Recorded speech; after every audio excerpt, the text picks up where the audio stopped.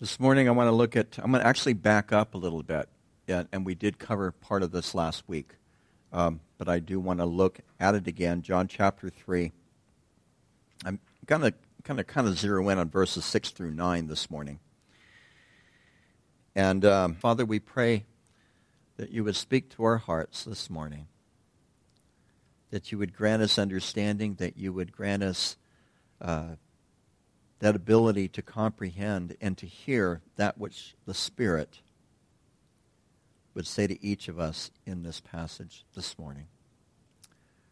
I pray, Lord, that you would fill us with your Spirit, that we might receive from you. Fill me with your Spirit, that you might speak through me.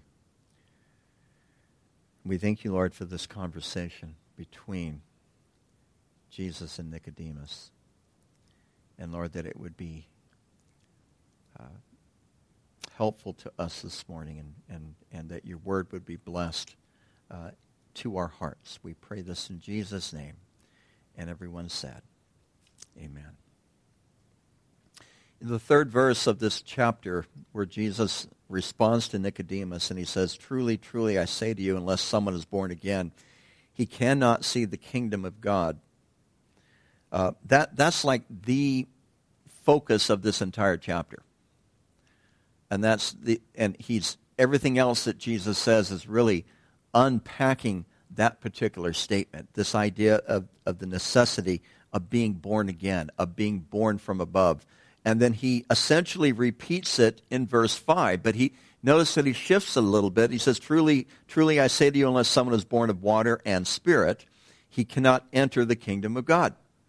So he says it a second time. First, he's talking about being born again or born from above. And then the second time, he's talking about being born of water and spirit, which I believe is those two elements, water and spirit, are in the grammar. There is a conjunction. They are meant to be together. Notice that in your New King James, you probably have, he is born of water and the Spirit. The word "the" is not in the original Greek. That definite is only one article that governs both water and spirit. So it means that the two of them are supposed to come together. And so there's this idea of and I talked about water and spirit last week, and I'm not going to repeat that. Actually, somebody told me that they had quite the lengthy discussion. Too bad they didn't record that for me to listen to. But nonetheless, I think, again, the water referring to the purity, really tapping into the book of Ezekiel, and this idea where he will sprinkle clean water on us and fill us with his Spirit, and this prophecy that he's giving to Israel, and by implication, I believe, belongs to us as well as the church. And so he's telling us here that like things begat like things, where he says flesh, that which is born of flesh is flesh, that which is born of spirit is spirit. He's making a contrast again, talking about two different births here. And Paul, as I mentioned last week, John uses the word flesh differently than Paul does. When Paul talks about the flesh, by the way, it's the same Greek word, sarx, S-A-R-X. Paul uses it in the context of the flesh or our evil nature. John uses it differently. He uses it more in the context of our natural humanity. That is, really even referring to our human frailty, our human weakness, our human finiteness. That which, and Job talks about this in Job 34, that which is mortal and has been created out of the dust and will return to the dust. And so John is using this word flesh differently than what Paul does. I would say the equivalent, follow me on this one, the equivalent of what Paul is talking about when he talks about humanity is when in 1 Corinthians chapter 2, verse 14, where he says the natural man does not receive the things of God. John is, I believe, talking about, when he's talking about the flesh, he's talking about the natural man, rather than that evil nature of us. It's a subtle difference, but I think it's a important distinction that we need to make. And so that which is born of flesh, of the earth, natural person, natural man, natural humanity, becomes natural humanity. So people beget people, animals beget animals. I don't think I need to belabor the point, but he makes this distinction because he's already told Nicodemus that he has to be born again. Nicodemus isn't tracking. He's really not picking up what Jesus is putting down here. He has not read the first 2 chapters of the Gospel of John. So we have that advantage of we've already looked at these first 2 Gospels, or the first 2 chapters of this Gospel, and we're able to grab a little bit better context of what Jesus is really talking about. In John chapter 1, just to refresh your memory, John chapter 1, right around verse 14, it says, "The Word became flesh and dwelt among us, and we saw his glory, glory as the only Son from the Father, full of grace and truth." So here we have, what I find this to be fascinating, and I still haven't really thought this through, and I don't know that I'm ever going to be able to think this through, but the God of creation, the God of heaven and earth, the God of Abraham and Isaac and Jacob, Yahweh, becomes flesh so that we might be born of the Spirit. And that fascinates me. I don't know what to do with that yet, but it really kind of, one of the things that just leaped off the page to me as I was looking at this earlier last week is this incredible ministry, this incredible act, we call it the incarnation, where God becomes flesh. God the Son comes in the flesh, takes on human nature. Philippians tells us he thought it not robbery to be equal with God. But he took on the form of what? A servant. And so we have this opportunity because God came in the flesh to be born again of the Spirit. So being born of the Spirit, being born again, becoming a Christian, asking Jesus Christ into your life to be your Lord and Savior, to me, it's all talking about the same thing. And again, even in my head, I just gravitated back to it. It's the new birth. It is what Paul called the new creation.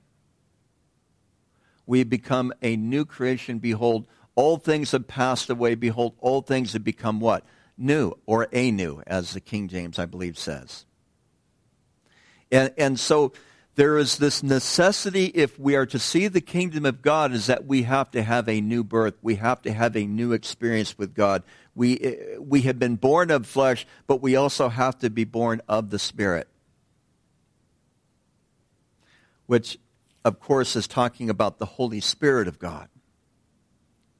And so what I found fascinating, too, is because Jesus will later tell us in the Gospel of John that when the Holy Spirit comes, he will not speak of his own. He will speak of that which the Father and the Son essentially instruct him or lead him to speak. He will speak of Jesus. Right? You guys are aware of this. You know this. But who is Jesus speaking about here? Speaking about the Holy Spirit. And the necessity of the work of the Holy Spirit, God the Holy Spirit. Actually, I like calling the Holy Spirit God the Holy Spirit because that's who he is. Some groups believe that he's some kind of essence, kind of like a fog machine, you know, the fog that comes out of a fog machine. No, he is the third person of the Trinity. To me, he's incredibly mysterious. And Jesus is even going to say that in this. We've already read it in this particular passage. But that which is born of flesh is born of flesh, but that which is born of spirit is spirit. Thank you. And so we receive a new nature. I find that to be fascinating because in the incarnation, God received a new nature. Some of you look at me like, what are you talking about? He took on flesh, did he not? He took on humanity, did he not? Is he now forever both God and man? How does that work? I don't know. I was thinking about, and fuses started to pop when I was thinking about this, but I was thinking about this earlier again last week, and I wonder, because the thing is, and part of what I want to even talk about today is really the God that I really don't understand all that well. Okay, I've got some attention. I got some people's attention. And if we really, and it goes back to what an old friend of mine told me, if we really understood everything about God, would he really be worthy of our worship? Particularly in our finite, natural, flesh understanding? Would he really be worthy of our worship? And is that separation between God and humanity? Now, God, yes, God came and became flesh, but isn't that separation between God and humanity necessary? Even though Peter says we take on what? The divine nature? Which is, there's a lot, boy, I could really go off on that this morning, but I'm not. But when we are born again of the Spirit, we are a new creation, Paul says. We already referred to it. And we take on an additional nature. We're human, flesh, but with the new birth, we are also spirit. Because the Holy Spirit, according to 1 Corinthians 6 and other passages, the Holy Spirit does what? He dwells inside of us. God the Holy Spirit dwells inside of you. You are the temple of the Holy Spirit. You are the building. He dwells in you. That fascinates me. But of course, obviously, if he dwells in you, and he dwells in me, and he dwells in other churches that are meeting right now, people in those churches, obviously he is omnipresent, which is what? A divine attribute. It's a divine attribute. Everywhere, all at once. How does he do it? I think I'm going to ask the Holy Spirit and Jesus and the Father, how do you do this? And they're probably just going to laugh and tell me to run along, but it amazes me. The incredible otherness, the incredible awesomeness of the triune God. And we have been born of the Spirit if we have been born again. If we have asked Jesus Christ into our life, if we prayed to receive him as our Lord and Savior, asking him to forgive us of our sins, we are born in the Spirit. We are born again. We are born from above. We are a new creation.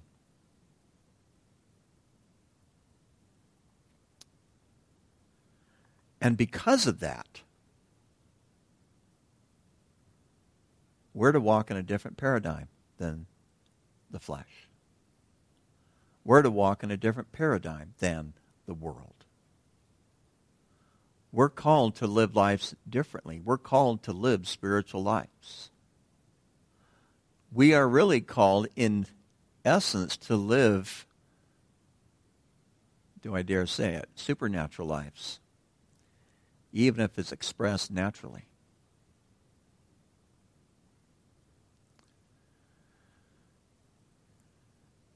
So don't be amazed that I say to you, you must be born again. That's where I ended last week. This idea of not being amazed. But, okay, let's put yourself in Nicodemus' place just for a moment. You're a Pharisee, which means what? First of all, you know your Bible. You know your Holy Scriptures. And you know them well. And Jesus also said he is what? The teacher, not a. The definite article is there, by the way, in that passage. He is the teacher of Israel. So he is, well, I won't go there. Somebody ask me later if you really want to know. Anyway. But he is the teacher, and yet he comes to Jesus at night. He doesn't know what to make of him.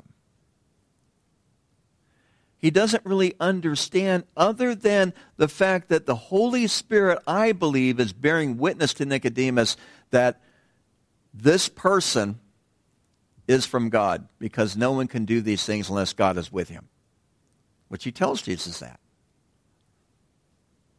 And Jesus skips over that completely and says, you must be born again. He must have had his mind blown at that moment.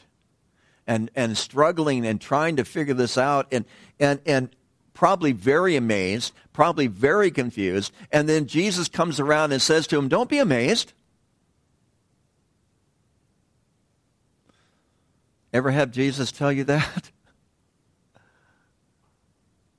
You know what I love in the gospel stories is when Jesus shows up on the scene and the disciples are just about to lose it, right? And he says to them what? Do not be afraid. Why does he say that to them? Because they are afraid. You see that do not be amazed. That is a calling out of the anxiety of, I just don't get it. And it's a calling toward a posture of saying, okay, Lord, you need to teach me. Because there's a lot of things. The more I read the Bible, the less I get it, to be honest with you. And have you ever, in your daily reading, now I realize we're all on a time schedule, retired or not. We're all on a time schedule, aren't we? Right? Some of you are retired and you're busier than you ever were before you retired, right? But do you ever come across in your daily reading, you come across something you just don't get what you're reading? I do.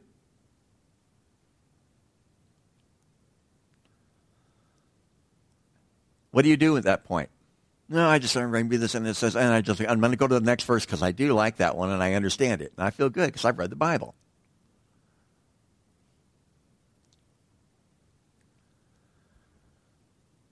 The Bible does not cease to amaze me. Because God's Word is just that beyond me. Again,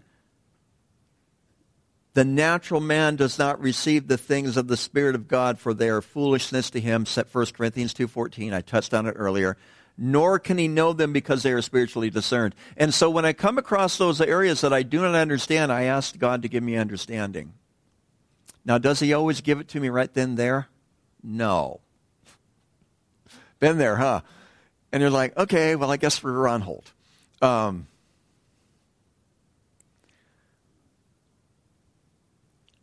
what do you like being on hold, by the way?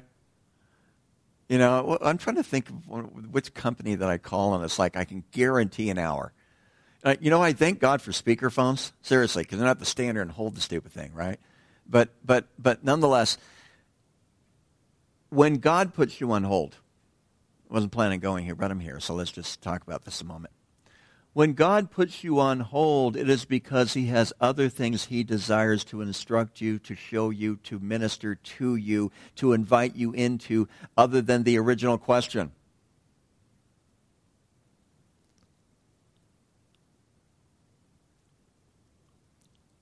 We read it earlier, Psalm 40. Psalm 40 was powerful. I want you guys to read that. Read it as much as you want. I'm going to read it every day this week. You do what you want with it. But let me encourage you to read it, because I waited patiently for the Lord, and he inclined to me and heard my cry.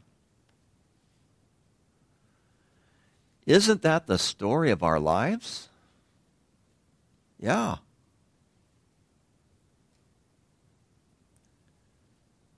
And I'm constantly amazed. But at that place of amazement, and I've shared this with you before, I remember talking with this one woman one time, saying, oh, that stuff's just too hard for me, I don't want to know it. That's what she said. It's too hard for her. I was so tempted. Then stay a spiritual midget. Seriously. Sometimes pressing into the things of God are not easy. and they require something of us. And if you're like, see, we live in a culture that we're not a patient culture. We want it now. Or we want it all, and we want it now, as Freddie Mercury sang about. But God is looking to do something in our souls that patience and waiting and pursuing the things of God really require if we're really going to achieve the depth of spirituality that he desires for each of us to get to. And I don't know about you, but I'm still on my way. I'm still getting there. All right? I got a long ways to go. But so do you. How's that? All right? So we're all equal here. Some of us more than others. Okay, never mind. But don't be amazed. I'm going to read verse 8 a little differently, and then I will correct myself. I'm going to use the Greek word pneuma for wind. The Greek word pneuma is the word that's translated wind, breath, and also spirit. It is the Greek translation of the Hebrew word ruach, R-U-A. Some people put a C and then an H. Some people just go R-U-A-H, which means spirit, breath, or wind. The pneuma blows where it wishes. You do not hear the sound of it, and you do not know where it is coming from and where it's going. So is everyone who is born of the pneuma, which is the Greek word for spirit, which is also the Greek word for wind, which is also the Greek word for breath. It's interchangeable. So what is going on here? What is Jesus trying to tell us here? He says the wind blows where it wishes, and you do not hear the sound of it. Now, what is he talking about? He's talking about the wind, right? The wind that blows around out there. Now, keep in mind, they did not watch Katie Zuniga and whatever that TV show is for the meteorologist, right? They didn't understand meteorology then like they do now. You know, and you get these big maps. We're out of the Gulf of Alaska, and you guys are going to freeze next week, that kind of stuff, right? Okay. They didn't understand that. It says the wind blows where it wishes, and you hear the sound of it, but you do not know where it's coming from or where it's going. So is everyone who has been born of the Spirit. Who is everyone who is born of the Spirit? You guys and me. Think about what Jesus is saying here. Now, I go outside. It was so much fun. I had a friend come and visit. Well, it was an interesting visit. I had a friend come visit, and he's like, yeah, in about 45 minutes, you're going to get poured on. You're going to get poured on. This was early last week. About 45 minutes. I'm like, who died and left you the meteorologist, right? I live on this side of the mountain. You don't. 45 minutes, I'm still outside. An hour, hour and a half, 3 hours. It never did rain. And I knew that because I've lived here for 19 years. I look up at the sky and I can pretty much get an idea. But as I'm standing there in my front yard, the wind's coming from here, then it's coming from here, then it's going there, then it's coming from there. You ever notice that? And it's like, wow, it's moving all around. So the wind blows where it wishes. Some translate this, the Spirit blows where it wishes. Because the word pneuma in the New Testament, most of the time it is translated Spirit. Okay? But what I think is going on here is Jesus is using the wind, the characteristics of the wind, as an analogy for the characteristics of the Holy Spirit.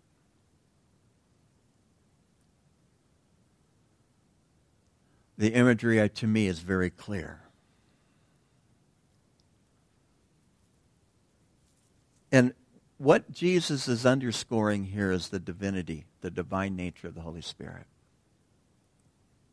And from our perspective, all right, don't miss this or you're going to think I'm a heretic. Maybe you already do. But anyway, from our human perspective, the Holy Spirit is unpredictable.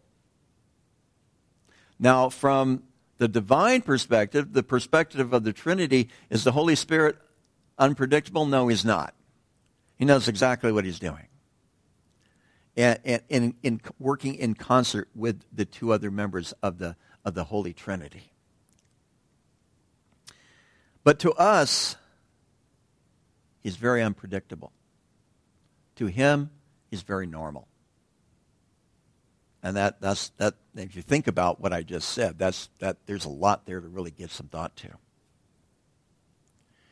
And because the same person, we were talking about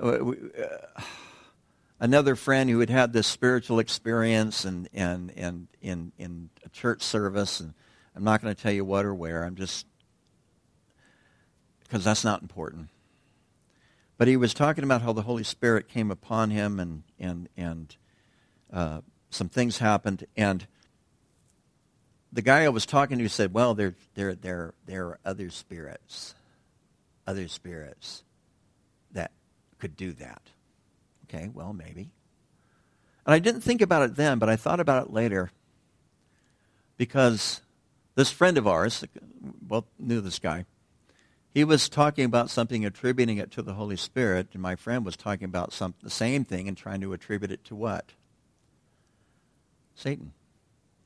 Which is very close, if you read the Gospels, to the blasphemy of the Holy Spirit. Now, I'm going to balance this in a moment.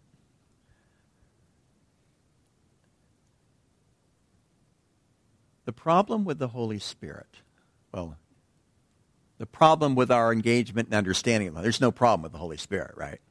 The problem with our understanding of the Holy Spirit is you can hear the sound of it, the manifestations, but you do not know where it is coming from, and you do not know where it is going.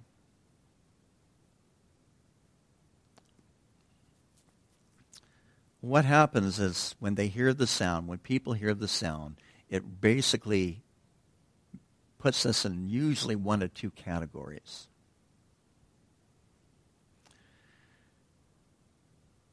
And I've seen this all my life, all right? People will have some type of experience with the Holy Spirit, and other Christians will come along and say, no, that wasn't the Holy Spirit. Because they think they know from which or where which the Holy Spirit has come from. Where Jesus here has very clearly said, you don't know where the wind is coming from. You don't know where the Spirit is coming from. And so they will attribute any type of manifestation, any exercising of the gifts. I had it happen here years ago. I exercised a gift. It wasn't tongues, by the way. I exercised a gift. I believe God gave me a word of knowledge during worship one Sunday morning, and somebody later on was like, I don't think that was of God. Okay, well, go somewhere else then.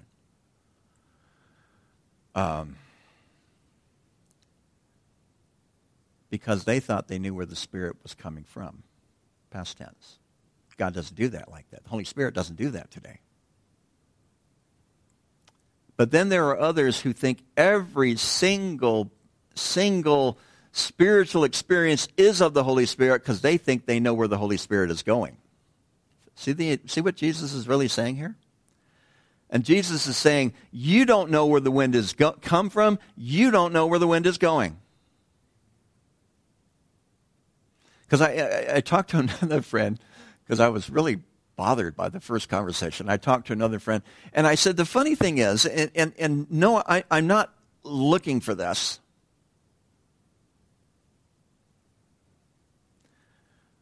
But what if the Holy Spirit showed up in such a way that we didn't expect him to show up this morning?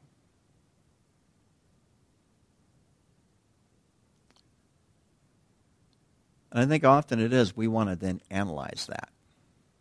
Because we're moderns. Everything's going to make sense to us. Everything's going to fit in nice, neat, proper categories. And particularly if you've got a book, chapter, and a verse to go with it. And what if the Holy Spirit showed up that way? And how many of us would be like, I'm not doing this anymore? Because they believe they know where the wind has come from. And it's not that, right? See the point I'm making? And then how many of us would say, okay, this is the new church now. This is how we're doing things because this is where we're going. So that's why I don't like Afterglow services anymore. Because do we need a special time to give permission for the Holy Spirit to work? See, the thing is, and I had this long conversation with my friend, is so many people, and myself included, we want to control these things, especially as the pastor.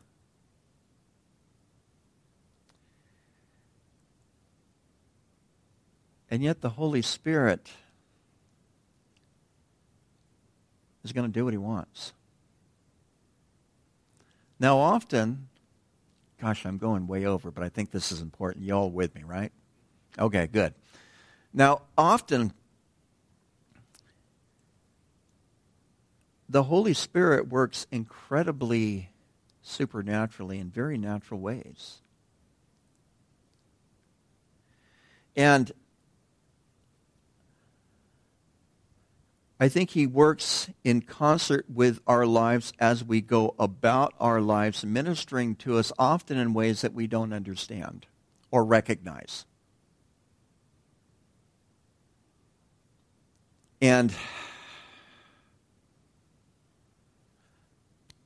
to me, just my opinion, your mileage may vary,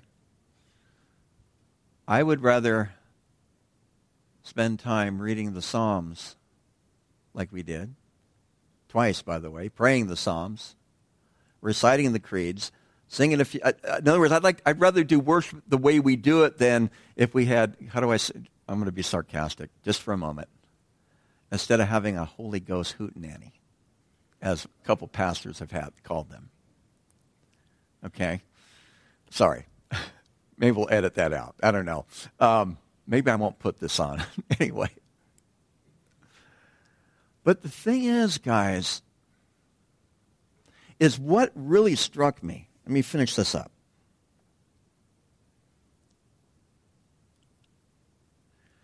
We can't tell where the Spirit has been. We can't tell where the Spirit is going. I didn't say that. Jesus did. All right? You hear the sound. You knew something happened. That's the manifestation. You hear the sound. But what that tells me is that the operation of the Holy Spirit is something that maybe we are not quite as qualified as we think we are. And again, I'm going back to that conversation with my friend. He's a good brother. He drives me a little crazy sometimes, but he's a good brother. He lives over on the other side of the mountains, right? And I tell him something that was outside of his parameters, and he didn't like it. And so he wanted to control a situation where he had never even been, with another friend who wasn't even here, and try to make some sense of it. And sometimes these things are beyond our understanding. My ways are higher than your ways, and they are beyond your finding out. That's what the prophet Isaiah said. That's what Yahweh spoke through the prophet. That was actually God's voice who said that.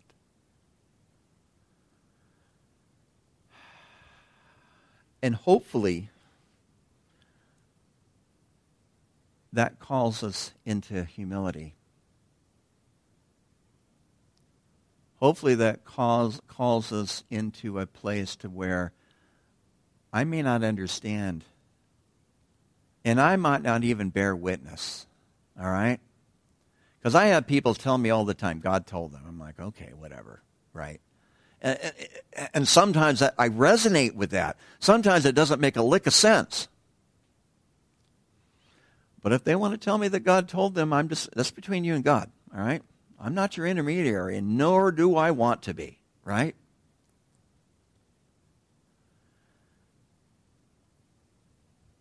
But as we hear the sound,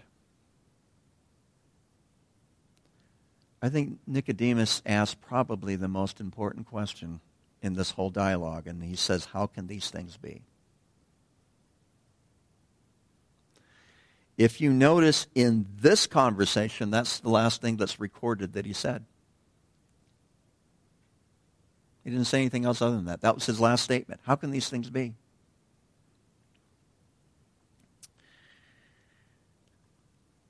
What good can come out of Nazareth, right? And what did Andrew say? Come and see. So how can these things be? That might be the best question that we can ask sometimes. And just leave it there and allow the Spirit to eventually, when He's ready, maybe to answer that question for us. Because we don't know where the wind comes from. We can hear the sound of it, and we don't know where it's going. Sounds like walking by faith to me.